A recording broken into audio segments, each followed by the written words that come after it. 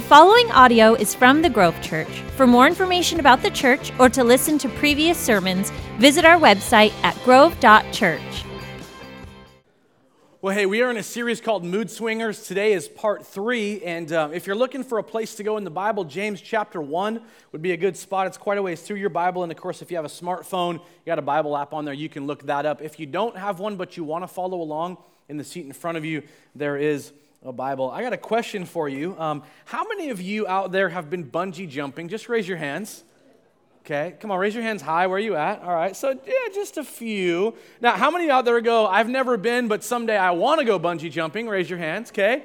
Quite a few more hands, kind of a bucket list thing. How many out there go, absolutely not, no way? Yeah, I'm in that group, I got to be honest. I jumped out of a plane a year and a half ago, one time on my bucket list. Everything was great until he pulled the chute, and all of a sudden got like spun around, and I was sick from then until I threw up a little while later. So the good news was I didn't throw up in the air, though, because I'd have been like, but I didn't do that. But bungee jumping, I'm thinking, I can't imagine like you literally like off a bridge and stuff. So what I did was for this message, I was looking up videos on bungee jumping, and it's like, okay, yeah, everything, same thing.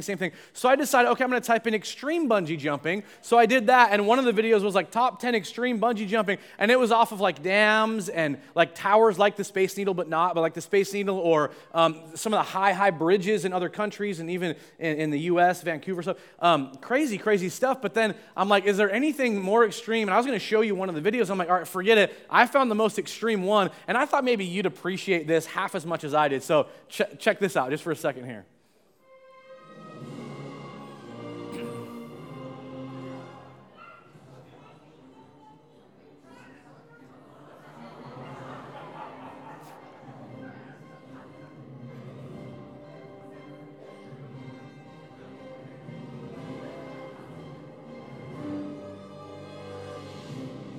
Okay, just stop it there. Just stop it there. What in the world is wrong with people? Now, okay, wait a minute. Let me ask this first of all. How many of that intrigues you? Like, yeah, maybe I would. Okay, Jesus delivered them, and Lord, something is wrong upstairs. Anyway, I looked at that and went, you've got to be joking.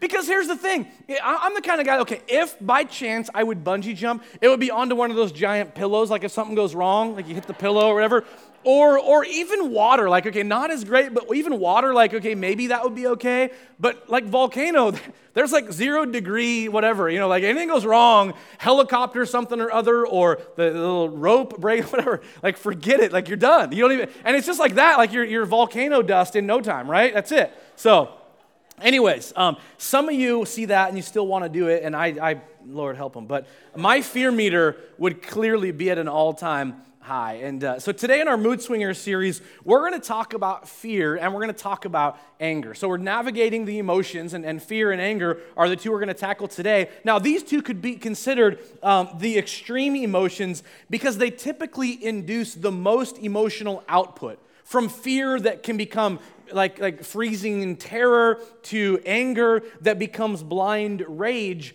these two can take us on a roller coaster if we let them. And so we're going to jump in, but let me rewind to part 1 and ask you this. How many of you did your homework from part 1 and watched the movie Inside Out? Just raise your hands, okay? You did it, okay? A few. That's not very good, you guys. Come on, the movie, Pixar movie, cartoon, whatever, but really, really good movie. Now, how many of you also did the homework of memorizing Proverbs 4:23? Anyone in here? So, yeah, like 2 hands all day today. Awesome, okay? I will accept late homework, but I'm going to deduct points. So, there you go. Proverbs 4:23. Above all else, guard your heart, for everything in life flows out of it. Proverbs 4:23. The quick reminder, and then we're going to jump in and we're going to start with anger. The quick reminder is this. If you're taking notes, write this down, and I encourage note-taking. We sell journals in the lobby, not to make money, but so you can be a note-taker, and it's great for life groups as well. If you're taking notes, write this down. Emotions are not good or bad, they just are. And you need to know that because it's easy to go, anger's a bad one, joy's a good one. Andrew did a great job last week talking about joy and sadness, and we assume joy's a good one, but joy is not a good one if you find joy in the demise of a person or something like that, So that's just a quick example of joy is great on a lot of levels, but there's some ways that joy is not a good thing, as well as like with anger or fear, there are such things as good and bad anger, good and bad fear. So we're going to jump in. James chapter 1 says this, "My dear brothers and sisters, take note of this. Everyone should be quick to listen, slow to speak, and slower still to become angry, because human anger does not produce the righteous life that God desires." Father, as we pray today, we invite your Spirit to do a work in every one of our hearts, that God, there's for all of us moments of fear, moments of anger, where something gets the best of us and things don't go well. And my prayer is that you would help us discern those times in our lives to do the right things, God, and walk out your plan for us in Jesus' name. Amen.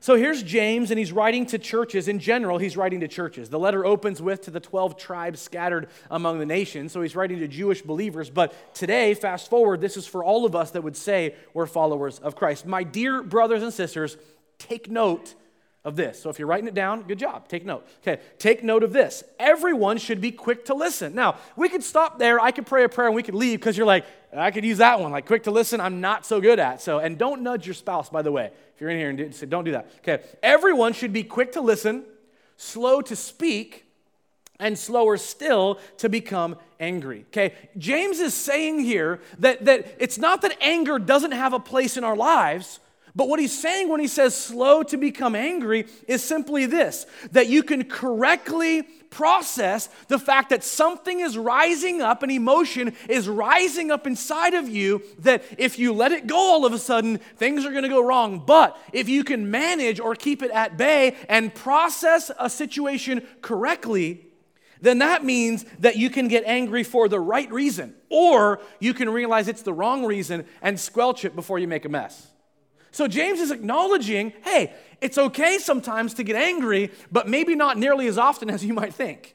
So everybody should be quick to listen, slow to speak, slower still to become angry, because human anger does not produce the righteousness that God desires. The idea here is that there are such things as unrighteous and righteous anger. Okay? Most often, if you're taking notes, you should write this down. Most often, unrighteous anger or human anger is motivated by protection or promotion of self. We get angry because we're about to be slighted. We get angry because somebody lied to us and we feel the pain of that and we take it on internally. We get angry for reasons that we're not being protected or promoted the way that we hope that we would be. In Genesis chapter 4, verses 3 through 7, here's a story. In the course of time, Cain brought some of the fruits of the soil as an offering to the Lord, and Abel also brought an offering, the fat portions from some of the firstborn of his flock. The Lord looked with favor on Abel and his offering, but on Cain and his offering he did not look with favor. Time out. The reason, as you study this, is because what Cain brought was like this. Okay, I'm going before the Lord. Grab a little bit of stuff over here. Who cares if it's garbage? Here you go. Here it is, Lord.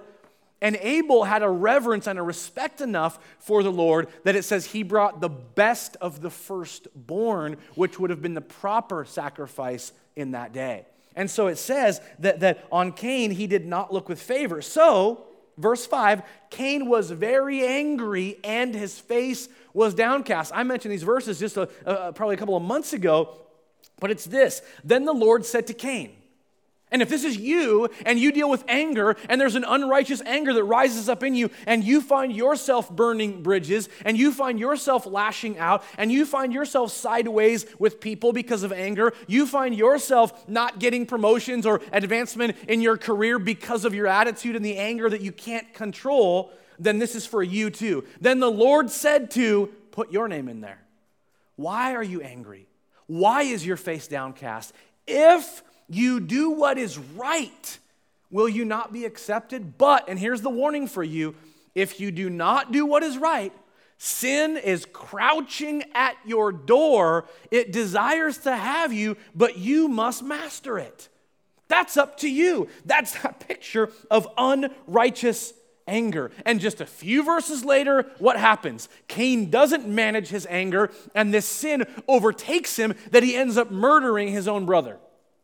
That's the power of anger not dealt with properly. And we go, I would never kill anybody. But didn't Jesus say, I don't care if you've ever killed anybody, if you've ever hated someone in your heart, then you might as well have murdered them. Ouch. Another story in 1 Samuel 18, 5 through 9. Whatever mission Saul sent David on, he was so successful that Saul gave him a high rank in the army. This pleased all the troops and Saul's officers as well. When the men were returning home, after David had killed the Philistine, Goliath, the women came out from all the towns of Israel to meet King Saul with singing and dancing, with joyful songs and timbrels and lyres. As they danced, they sang, "Saul has slain his thousands and David his tens of thousands." So Saul was very angry. This refrain displeased him greatly, this song. "They have credited David with tens of thousands," he thought, "but me with only thousands. What more can he get but the kingdom?" And from that time on, Saul kept a close eye on David. Saul, in his anger, as you continue the story of Saul and his kingship and the removal of his kingship and the rise of David, over and over and over, Saul, in his anger, tries to kill David. It was a self-preservation move, and that's what selfish, unrighteous anger does in our hearts. Over and over, he tried to kill David. Here's a few verses that you can write down. Proverbs 14, verse 17 and 29. Proverbs 15, 1 and 18. And this is all through the book of Proverbs, but here's just a couple I just picked out. Short-tempered people do foolish things. Anybody with me on that one? Anybody else with me on that one? Yeah, I remember when I was younger, honestly, this sounds pitiful, and I'm sorry, but I didn't have a lot of money. I was trying to go to school debt-free, study ministry at Northwest University, and I had a piece of junk car. But I commuted from here to Kirkland all the time, and I would get stuck in traffic. This thing was such a piece of junk that there was a point, I have solely ruined the environment, okay? My car leaked almost a quart of oil a day. I would put a quart in every morning before I head to school. I know, horrible, right? But what would happen is it would leak out of the engine and fall on the exhaust system and burn. So there'd be like this blue billow around, like driving down the road. I'm like, this is so bad. One day, I was stuck in traffic or whatever, and there's like smoke all around me, and it ended up somehow getting in my the vent system and into my car. There was like blue smoke in my car. I was so frustrated, I punched my windshield and broke it. I know, like, short-tempered people do foolish things. So stupid. And I know you've never done anything that dumb. Okay, a couple other verses I mentioned. A hot temper shows great foolishness. Harsh words make tempers flare. A hot-tempered person starts fights. And for some of you in this room, you're going, that's me. And I've done that to my marriage. I've done that with my kids. I've done that with grandpa. I've done that with my uncle. I've done that with my friends. Or maybe you think of someone in your family or that you know that you go, that is them. Either way, dear Lord, work in these situations. Help us identify unrighteous anger. Now let's turn the tables. Righteous anger reflects God and his hatred towards sin and passion for justice. Righteous anger, if you're taking notes, reflects God's hatred of sin. In the book of Exodus, so Old Testament for a moment here, in the book of Exodus, Moses is leading the people. They've left Egypt. They're trying to get into the promised land, all this stuff. And at one point, God calls Moses to go up to the mountain and to pray. So he goes and prays. Joshua goes with him. And down in the camp, there's no leadership. Like Aaron's the brother of Moses, but Aaron's not a great leader. And so they come to Aaron and go, hey, Moses is gone. This whole Lord relationship thing with Moses is not happening. Hey, we want to worship something. Could you take care of that for us and maybe make a golden calf like some of these other nations? And Moses, in his vast wisdom, goes, sure. And so all of a sudden, he says, give me earrings, give me gold. And they pull it together, they heat it up, and they literally they make a golden calf out of this gold. And they bring it out of the fire, and they begin to have a giant nationwide party, and they bow down to this calf, and they worship these other gods, other nations. Oh, that's how they do it. That's how we want to do it then. Moses is out of here. And God all of a sudden says to Moses, Moses, you need to leave up here, and you need to go down there because something's gone really wrong. And so Moses heads down the mountain, and Joshua goes, hey, I hear something. It sounds like war in the camp. And Moses goes, that's not the sound of war. They're having a party. We got issues. Let's get down there. So Moses gets down the mountain and sees that the nation is having a party, worshiping other gods in the fashions of other nations, and sees this golden calf and gets irate. He's like, how dare you guys? Aaron, didn't I tell you, leaders, didn't I tell you in our nation that we cannot bow down to these other gods? We can't do this. What is this golden calf thing? And Aaron goes, well, you were gone, and they wanted me to do it, and so I gathered up gold and threw it in the fire, and a cow jumped out. It's like what he says. And Moses is like, you moron. I told you not to do that. And all of a sudden, the nation is like, what's going to happen now? Moses is back. The Lord's probably back too. And Moses challenges the Levites who did not bow down.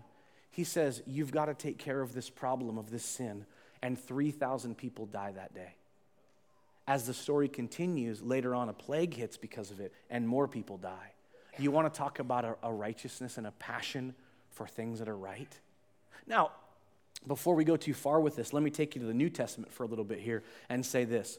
We as followers of Christ, most of us in here, we're followers of Christ, and we believe that Jesus is our Savior. He was the perfect sacrifice for our sins and never sinned, but paid the price for our sins, which means that when we see Jesus angry, he didn't sin. So listen to this, John chapter 2. When it was almost time for the Jewish Passover, Jesus went up to Jerusalem. In the temple courts, he found people selling cattle and sheep and doves and others sitting at tables exchanging money.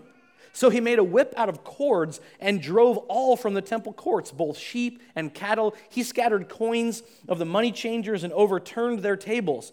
To those who sold doves, he said, get those out of here. Stop turning my Father's house into a market. His disciples remembered that it was written, zeal for your house will consume me. He's quoting Psalm 69:9. Jesus has a righteous anger. And the reason was because they were told for centuries, do not bring these things into the temple. Yes, you can sell animals outside of the temple for the temple sacrifice, but you're not to bring them in the temple for that reason, and you're not to make money off of them, and that's exactly what they were doing. People were extorting individuals as they were coming towards the temple to buy animals for the Old Testament sacrifice. So they were in the temple that they shouldn't have been in, and people were making money and extorting money off of others that had to make a sacrifice, and Jesus is indignant. And he goes out and he makes a whip, and he's whipping and he's flipping tables and going, get this out of here. That's righteous anger. An anger for things that should have been done appropriately. Now you go, well, what about you and me and having a righteous anger? I mean, look at the world we live in, and are you saying, Nick, that in our righteous anger that we need to go out there and people who don't line up with the things that we believe or do things opposite of what we think should be done, that we should go out and be violent and whip them and bomb things and do crazy stuff? Absolutely not. And I want you to hear that. Because in the name of Jesus, in the history of our world, some pretty ugly stuff has been done, whether you know that or not. And I want to remind you of things like the Crusades, because here's what we can do. We can pick on all kinds of world religions and go, well, that religion, there's a bunch of freaks, and that religion, there's a bunch of zealots, and that religion. And the truth is, even within our own faith in Christ, people have done some pretty bad stuff. And I would immediately, and you can too, I would immediately take them to Romans chapter 9 that I want to read to you for a moment. If you're taking notes, write that down too. Romans 9, 22 through 24. What if God, although choosing to show his wrath and make his power known, bore with great patience the objects of his wrath, prepared for destruction? What if he did this to make the riches of his glory known to the objects of his mercy, whom he prepared in advance for glory, even us, whom he also called, not only from the Jews, but also from the Gentiles? You go, what are you saying? What does that say? What Paul is saying to the church at Rome is, hey, God is powerful, and yes, there is wrath, but in the season we're in, which we're still in, grace is poured out, mercy is poured out, instead of violence and judgment and harming of other individuals. So, in our zeal for righteousness, in our passion to do the right things, let me take one example. I get angry that in our world that there are individuals that go without 3 meals a day, that sometimes live on less than 1 meal a day all over the world and in our own community. And I don't think that should happen. And I stand up here, and many of you sit here in the same boat I'm in. I've never had to worry about a meal. I never have. But there are people in our own community and all over the world that they go without eating, and there are corporations that get so much food that because it doesn't get produced or get sold in the right amount of time, they'll heap it up and burn it, or they'll dig holes and bury it because they can't make money off of it anymore, and that makes me angry. And so what do? Because there's grocery stores all over. Well, let's go bomb them. That's not right. Let's go beat up the manager. Because that's what crazy people think. That's not what I'm saying. Let me correct this quickly. No, what I'm saying is, like people in our own community have done, and they're called gleaners, they go out to some of these stores and go, hey, you guys, I realize that a whole shelf of stuff is about to expire, and what you would normally throw away and write off as a loss, you can donate and get credit for, but would you donate it? And what we're going to do is we're going to give it to people that really could use it. See, it's a constructive way of extending mercy to people making dumb decisions. I don't agree that stuff should be thrown away when kids are starving. But I'm not going to go out and do something crazy because that's not going to solve it. What I'm going to do is go out there, and there are people that have gone to these corporations, and a lot of these corporations, because word got out, and it's easy to go, hey, quit buying their stuff. They go, okay, tell you what, we're not going to bury it anymore. We're absolutely going to get barges, and it happens, and we're going to send it to these other countries where it is needed, and we're going to make sure it gets to them so they can consume it in the right amount of time before it goes bad. Because people finally went, I don't like this, and it needs to change. But instead of being angry, I'm going to find a constructive outlet for my righteous anger. So it's a reminder, and let me continue on, and we'll wrap this part up, and then we're going to get to fear. In your anger, do not sin. Well, what do you mean? What would sin be? Lash out? Use expletives? Burn bridges relationally? Allow bitterness to stew because you're angry and you refuse to resolve the situation? Paul says in Ephesians 4, in your anger, do not sin. And he's quoting Psalm 4:4. Do not let the sun go down while you are still angry, and do not give the devil a foothold. If you want to give the devil a foothold, don't resolve your anger. It's that simple. I'm going to jump into the conversation about fear now. 1 John 4:18, write that down.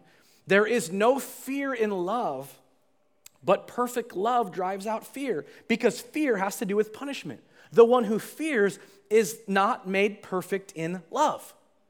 The thing here is you can read that and go, there is no appropriate fear in my life. I rebuke fear. There shouldn't be any fear. Now, in principle, according to 1 John, there's truth to that. But the context is an unhealthy fear that keeps us from doing what is right. A fear that immobilizes us from taking action. Oftentimes in the world that we live in, it becomes a fear of man or a fear of failure, which is connected, by the way, and is actually an issue of pride.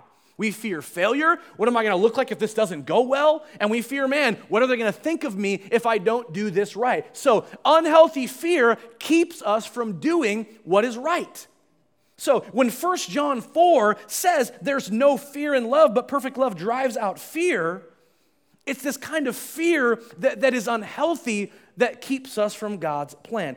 There's a story, and I'm going to take you to John 19.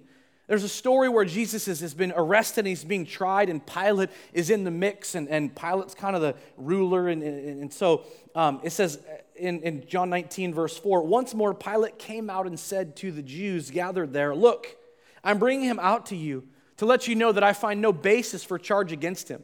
When Jesus came out wearing the crown of thorns and the purple robe, Pilate said to them, here is the man. As soon as the chief priests and their officials saw him, they shouted, crucify. Crucify. But Pilate answered, you take him and crucify him. As for me, I find no basis for charge against him. The Jewish leaders insisted, we have a law, and according to the law, he must die because he claimed to be the Son of God. When Pilate heard this, look at this, he was even more afraid. What is Pilate afraid of? Well, on one hand, here he's afraid that if this really is the Son of God, I don't want to be guilty of having him crucified. That's not a good thing. But what trumps his fear of God here is his fear of man, okay? It says, he went back inside of the palace.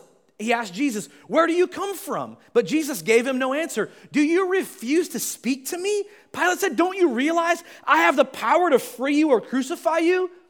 Now here's Jesus. Pilate is an example of fear. Jesus is an example of faith. Jesus answered, you would have no power over me if it weren't given to you from above. And he's not talking heaven.